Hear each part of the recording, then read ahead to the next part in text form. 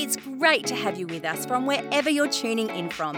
For more information about Elevate Church or to contact us, head to our website elevatechurch.me and take us wherever you go by downloading our Elevate Church AU app.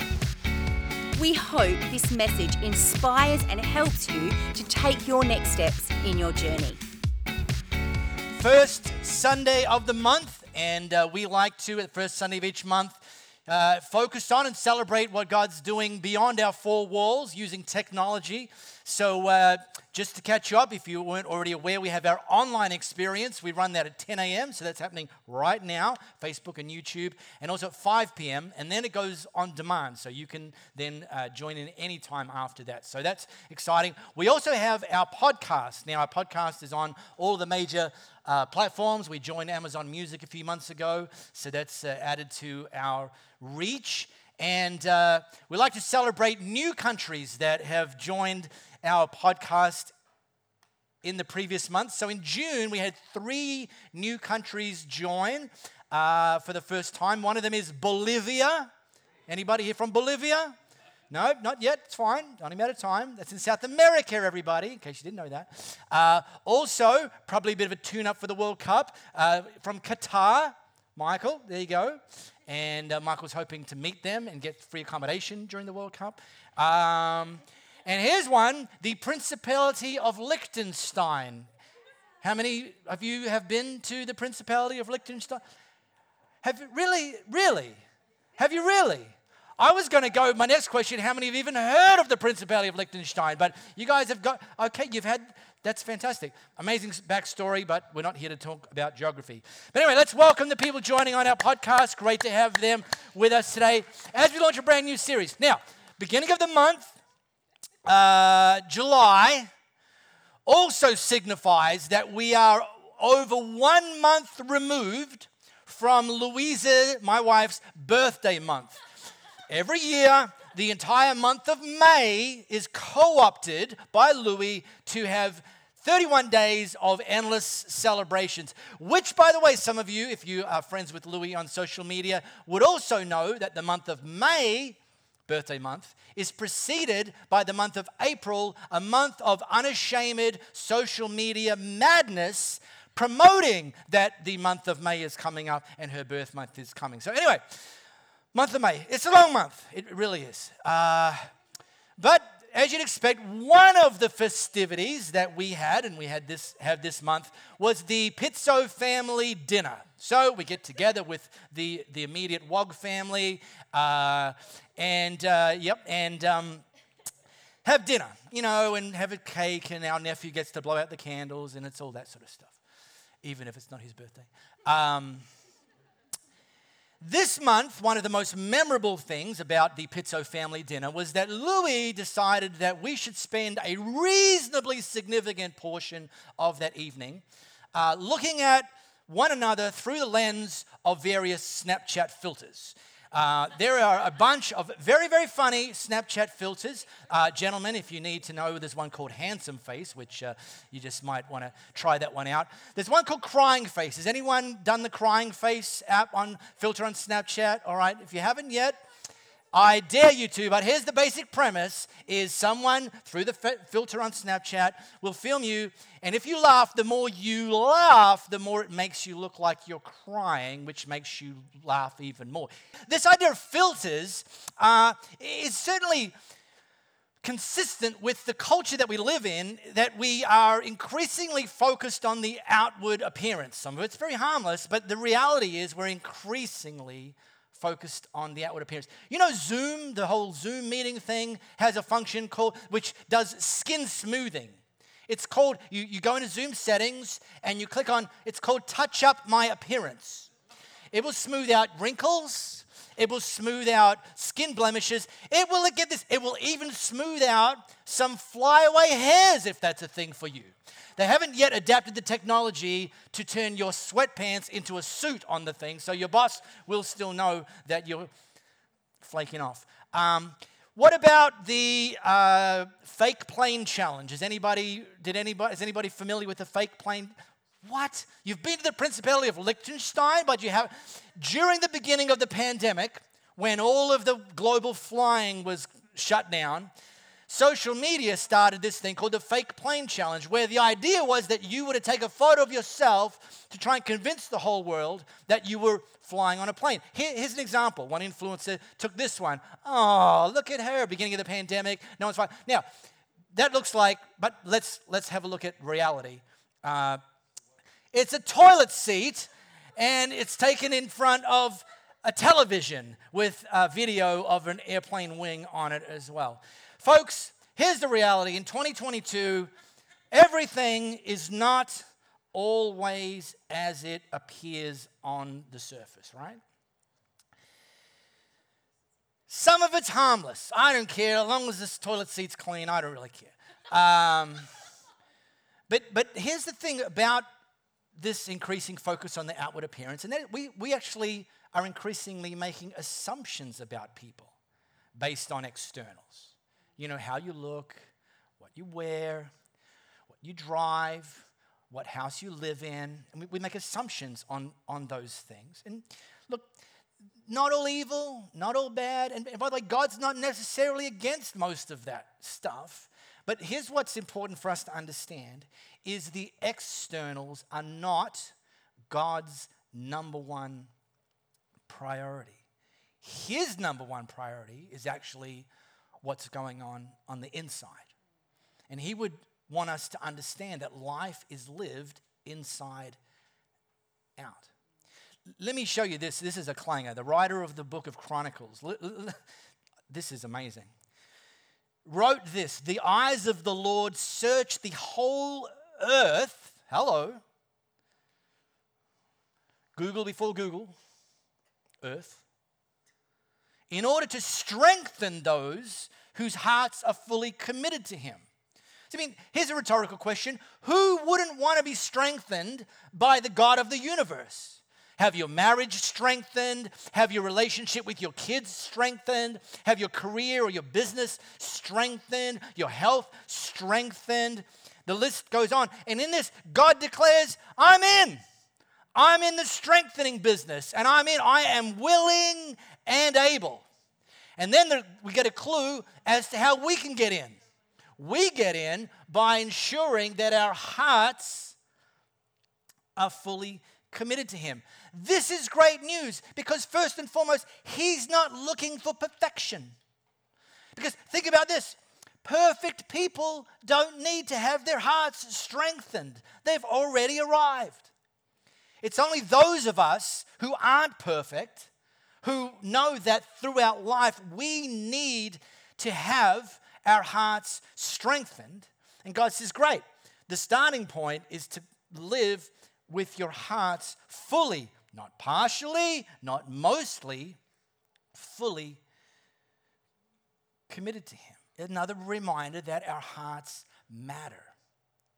And we talk about heart in, society a lot. Typically, we talk about it maybe in sort of health and fitness, heart rate training, tracking your heart rate, getting the smart watch with the heart rate monitor. Maybe you talk about it in health and fitness when you have to go and see the doctor and get a heart health assessment, get the whole ECG, EKG thing set up. We understand that. We hear about that. Probably the number one arena that we hear about heart spoken a lot is in music. Wikipedia dares to guess that there are over 100,000 songs with the word heart just in the title.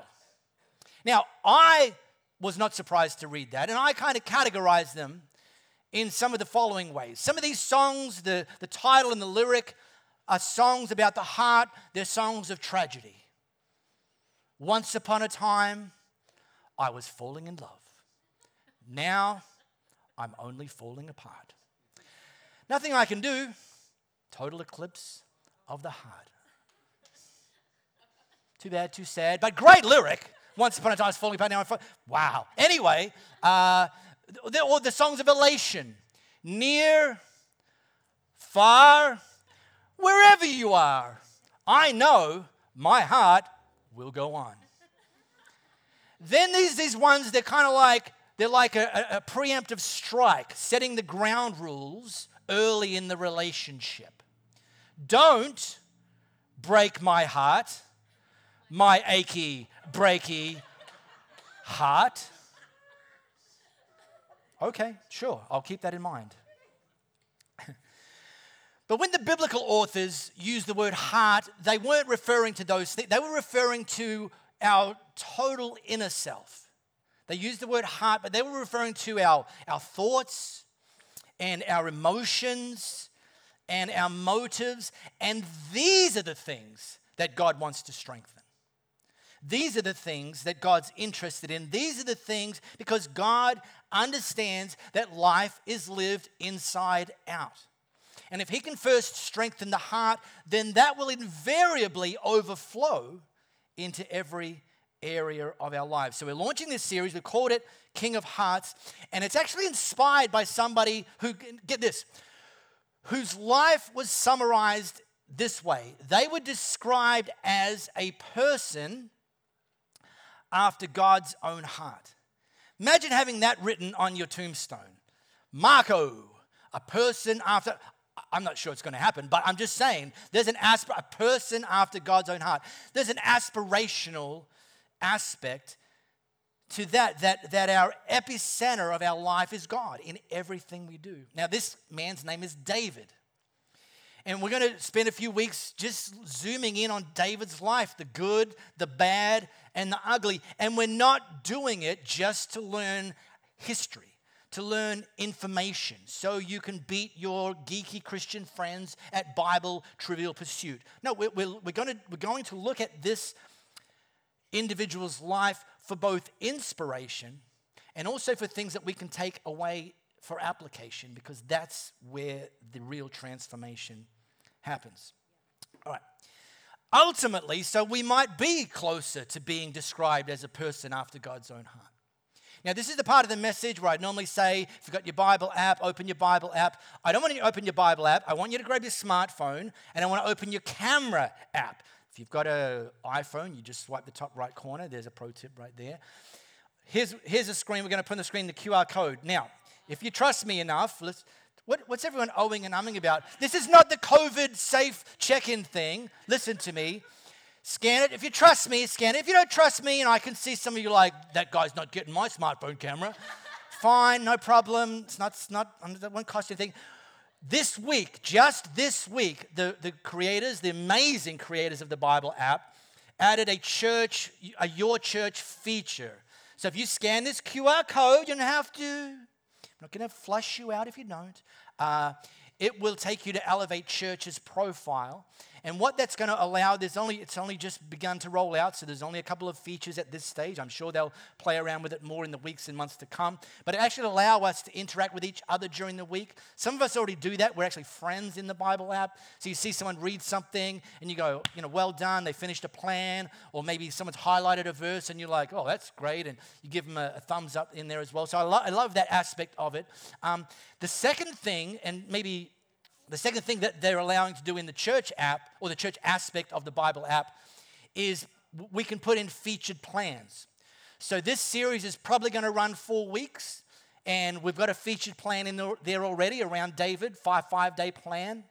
And next week we'll drop a different plan and different plan and different plan. So it's just another way for us to just really better ensure that we're engaging with God's word during the week. So there's that, all right?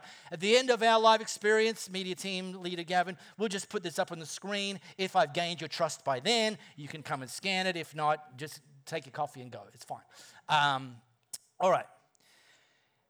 Now that you've got your Bible apps open, how about you take that to 1 Samuel chapter 16. 1 Samuel chapter 16. Before I drop us into that, let me give you the backstory.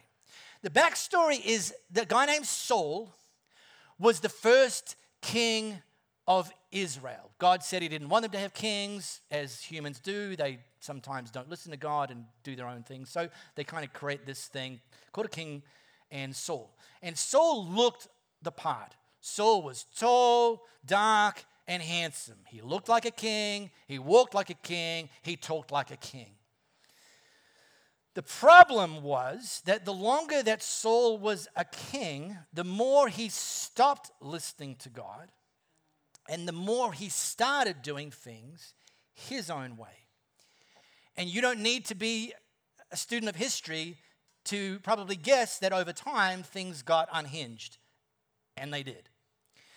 To the point where God removed his hand of blessing from Saul and said, as far as I'm concerned, he may still have the crown, but he doesn't have my blessing. And there was one of God's spokespersons, a prophet named Samuel, who got kind of the vibe that God was doing this, removing his hand of blessing from the king. And he was concerned not for the king, he was concerned for all of Israel if the king wasn't ruling with God's hand of blessing. And God knew that, and God spoke to Samuel and said, all right, I've got this. I've got it. I've got the successor already lined up. And I'm going to use you to play a part in the successor getting the gig. I want you to go to a man named Jesse's house, and one of his sons is going to become the next king of Israel. So Samuel makes his way to Jesse's house.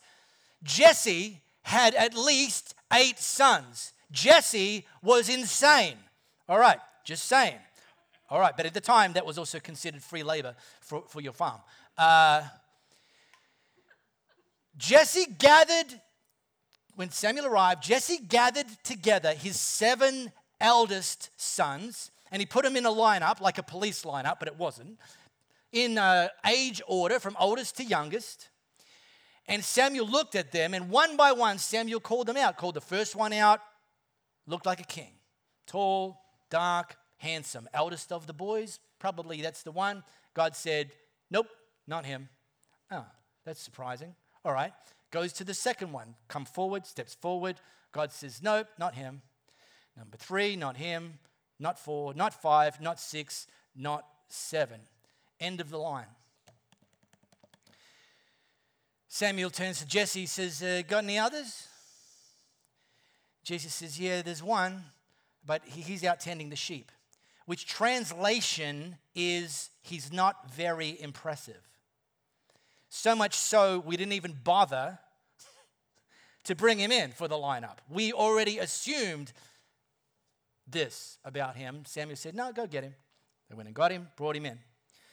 Wasn't even clear whether David knew what he was being brought in for.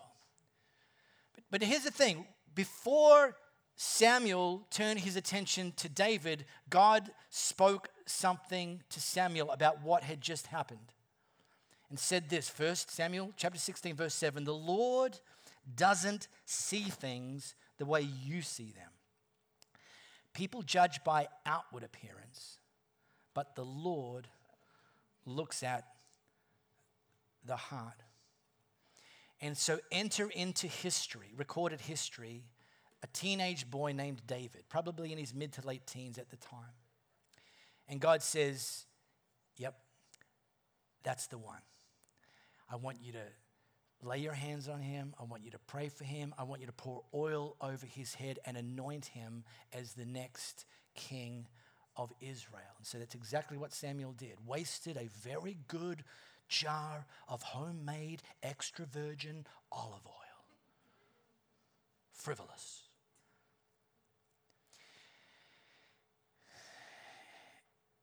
And it's recorded that the Spirit of the Lord came powerfully upon David from that day on. So understand this. At this point in history, David has now been anointed as king, right? But not yet formally appointed as king. But there was certainly a sense within David, within Samuel, within Jesse, within his 7 slightly ticked off elder brothers that this has just happened. And David did not then turn to his dad and say, fetch me the crown. Did not then turn to his brothers and said, bring me the chariot. In fact, David turned around and went back looking after the sheep. It's like when God's timing is right, it's going to happen. In the meantime, I'm just going to do what I've been called to do. Now, remember, David's been described at the end of his life as a man after God's own heart. And there's quite a few things that he did in his life that you'd think, yeah, that sounds right. Like he had the courage to confront a bully named Goliath and ultimately take him down on behalf of the nation of Israel. when no other qualified professional soldier was even willing to take him on. So we know about that.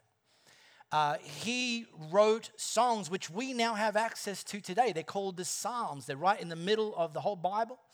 And we're still inspired by, we don't know what the songs were, but we know what the words are, and we're still inspired by them thousands of years later. Well, they were written, most of them, by David. He sacrificed again and again. In fact, he understood the word sacrifice when he declared, I will not offer God, my God, a sacrifice that costs me nothing. It's like, it almost seems like you don't need to say that because a sacrifice is meant to cost you something, but sometimes we convince ourselves that we're sacrificing, but really we're not. We're giving leftovers, but he said, no, I will never offer my God a sacrifice that will cost me nothing. And you're like, man, no wonder this guy was described as a person after God's own heart. Yeah? Okay, sure. That's the A side. Let's flip it over and look at the B side. When he became king, God explicitly said to him, despite the practices of the day, I don't want you, David, to take multiple wives. And some of you husbands are like, yeah, I get it, man. I can barely keep up with the one I got. Me too. But in the day, this was considered normal. So God explicitly said, I don't want you to take multiple wives. Well, David said, no, I'm going to take multiple wives. He took multiple wives. Plus, threw in a few bonus concubines. Friends with benefits. Okay, great. And as if that wasn't enough, which I can't believe it wasn't, but it wasn't, he slept with his next door neighbor, a married woman. And, of course, got her pregnant. Right. Okay, good. Man after God's own heart, huh? Sounds like a man after something else when I'm reading.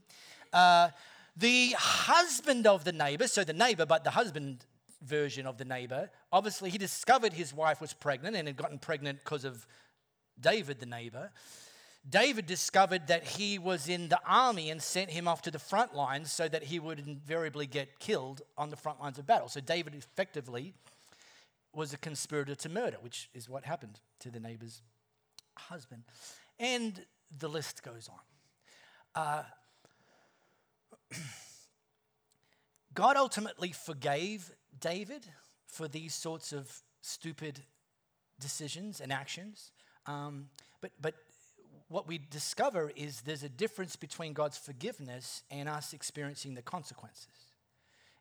This is the thing about what we call sin, which is what David was doing in these things. This is the thing that we need to understand about sin. It's not a bunch of rules that God kind of puts out to make us miserable. It's actually a bunch of very good instructions to, in many cases, prevent us from the consequences that invariably come from doing dumb stuff. David, in fact, lost the kingdom at one point in his life. Now, he got it back, but he got it back with none of the momentum that he had early on in his rule as the king. So how in the world does someone like that get referred to as a man after God's own heart? And here's the difference. The key difference between Saul and David is that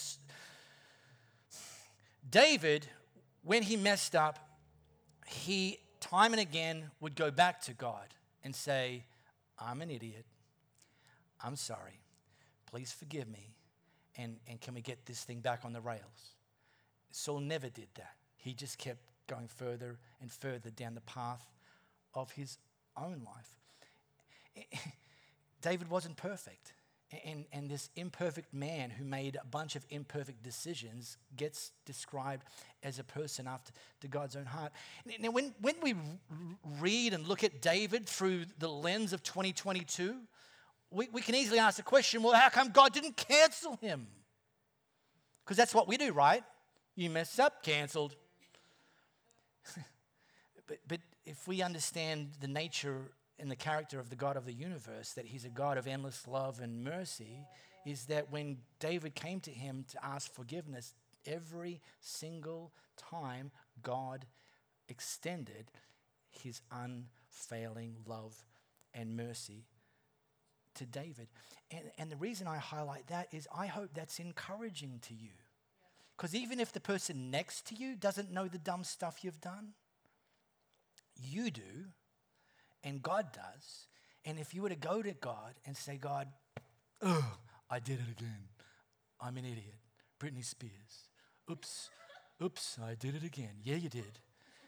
Please forgive me. Can you help get this thing back on the rails? That God doesn't go, canceled. He says, yeah, we can do that. There's a few, let me just take a slightly deeper dive, stark contrasts between Saul and David, which we can learn from today. First of all, and these really come out of their respective understandings of who God is. Saul was very focused on his performance because he saw God as someone that you need to gain his approval. You need to gain his acceptance. You need to gain his love. And you do that by trying to be high performing. And whereas David understood God's a God of grace and mercy, and we do what God asks us to do in response to his love and his grace and his mercy, not to earn it. And he was willing to glorify God because God's a God of love and mercy. Saul was about pleasing people. He's the one that had the filters on his Instagram posts. He's the ones that had the social media team making sure everything was edited and sliced and diced. Whereas David was just all about, look, I'm going to literally live the best I can in front of God, and I'm not going to be perfect. And when I'm not, I'm going to come back for forgiveness. But ultimately, my heart is that I want to please God. And then finally, Saul, because of who he thought God was, he led and operated and lived out of fear, which ultimately proved to be correct because the very things that he was trying to protect, which God didn't want him to protect, he lost because he was doing in his own strength, whereas David was like, look, I know I'm not perfect and I'm going to need to and I will lean on God during this time. All right, record landing.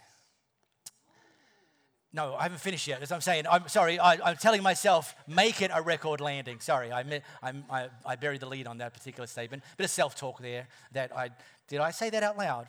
Yeah, of course I did. I'm going to show you, just because the heart matters, I just want to show you a few examples of heart training, right? What we can do and how we can position ourselves to train our heart for the more that God has for us in our future, okay? Now, I just need to let you know, these aren't very glamorous, okay? What I'm about to show you, you will not find in the brochure for the How to Be a Person After God's Own Heart conference, okay? They're not going to put these in the brochure because nobody would pay money to go and sit and listen to what I'm about to show you. But I'm about to show you anyway because you pay money. All right, here we go. And I'm taking them from this book. Now, this is the first of a series of books called Great Lives from God's Word. You can't read that. It's at the top. This is the first of a series of what became, I don't know, it's 20, 30 books. Esther, Moses, even one of Jesus. Jesus got a mention in one of them. And this one, David, a man of passion and destiny. So I highly recommend this book. This is, I've read it many years ago. I got it down off the bookshelf for this series. Little pro tip, if you search for this on Amazon, at the moment you can do a free, I'm not paid by Amazon. This is not a shameless product placement. You can do a free trial of Audible, which is their audio version, and get this book for free. So you can actually, if you're lazy, you can have someone read it to you for free. So there you go. Before I show you, I'm just going to show you three things really quickly. Before I do, I want to couch them in a principle that it's vital we understand about God. And it's something that God spoke through the prophet Zechariah. And this is what he said. Some of you know this. I'm going to double click on it anyway. Do not despise these small beginnings, for the Lord rejoices to see the work begin. This is critical because often when we see things that are significant, we don't get the backstory. We don't know that they started in someone's garage. We don't know the battles and the struggles and the financial sacrifices, and we don't know that someone moved into their parents' basement to launch their business. And we don't see. God sees that, and He says, "Look, don't despise because we look at, what God's given us, and I paraphrase this. I'm going to do it again. I haven't dropped this joke for a few years, which means some of you haven't heard it. But I like to paraphrase Louis' girl crush, J-Lo. So we sometimes look at what's in our hand and we underestimate it. We think we have a little, but we have a lot. I'm just Marco from the block. Anyway, wow, tough crowd. I know. It would have been better with the moves. Sorry, these hips are lying this morning. If it was Shakira, I would have done it because, those hips don't lie. We all know that.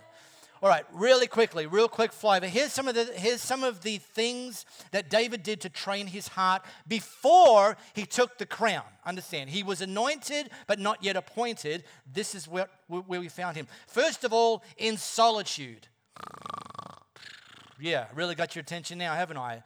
We live in a culture where it's all noise all the time, where there's an expectation of us to be always on. The three little ellipses that come up when you text a friend and they're texting you back or Facebook messaging you back, and then you're saying, yeah, come on, get on with it. It's been 27 seconds already. Give me the reply. It's just on. Apple, by the way, on their devices, have a feature called Focus, where you can it's like, yeah, we would just call it rack off mode. And they're about to advance it. It's a reasonably new thing. It's like a sort of do not disturb on your phone. They're about to advance it with a new software release in a couple of months, where they've even got different modes. They've got gardening mode. You can ask Siri to switch your phone to gardening mode, and your phone knows that I'm gardening, don't bother me. Your friends will get an auto response. At the moment they get one if you're driving. They only get one that says, I'm gardening, rack off. How good is that? But when did we come to need that? Well, now. David, he was in solitude developing his heart. And the thing that we miss if we don't embrace times and seasons of solitude is the opportunity to develop a depth of relationship with God. If God's just one of the competing voices, we won't go deeper because we'll just hear God, yep, and he's just in the mix. Secondly, obscurity. I know. I told you, this is not glamour, obscurity. David, when he went back out after being anointed as king, back out, he was about as far away from an influencer as you can get. Kardashians down here, David down here. Literally, the only followers he had were actually sheep. No, all your followers are like sheep. Yes, actual sheep. One of the biggest mistakes that we can make if we're in a season of obscurity, and that can look different. We just moved into a new city or a new state, and nobody knows us, and we don't know anyone. Feels like you're in a place of obscurity. A new job feels like you're in a place of obscurity. Maybe a relationship's just ended, and with that, some of your friendship circle and some of your relational circle has kind of left the building as well. And we can think that, well, what does it matter what I do now? Nobody's paying attention. And we can miss that actually in seasons of obscurity, this is like one of the best times to develop our hearts because we don't have the external pressure of eyeballs assessing us and assessing our progress. It's more about us pleasing God and allowing Him to develop our character. This is exactly what David did. He didn't say, when I get the crown, I'm going to start the training.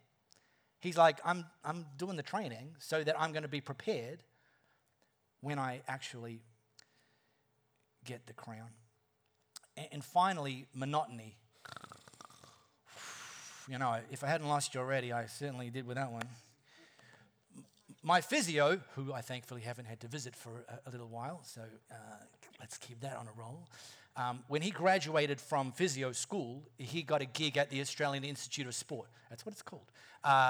He got a gig at the Australian Institute of Sport. Now, Institute of Sport is where a lot of the elite Olympic sport athletes either in the development phase or sometimes in the actual competition phase go over in Canberra. So he got a gig there, pretty good gig, to learn amongst the elites and so on. One of his subjects, I know that's not also the right word, was a guy named Ian Thorpe. Anyone heard of him? Yeah, all right, good. The Thorpedo.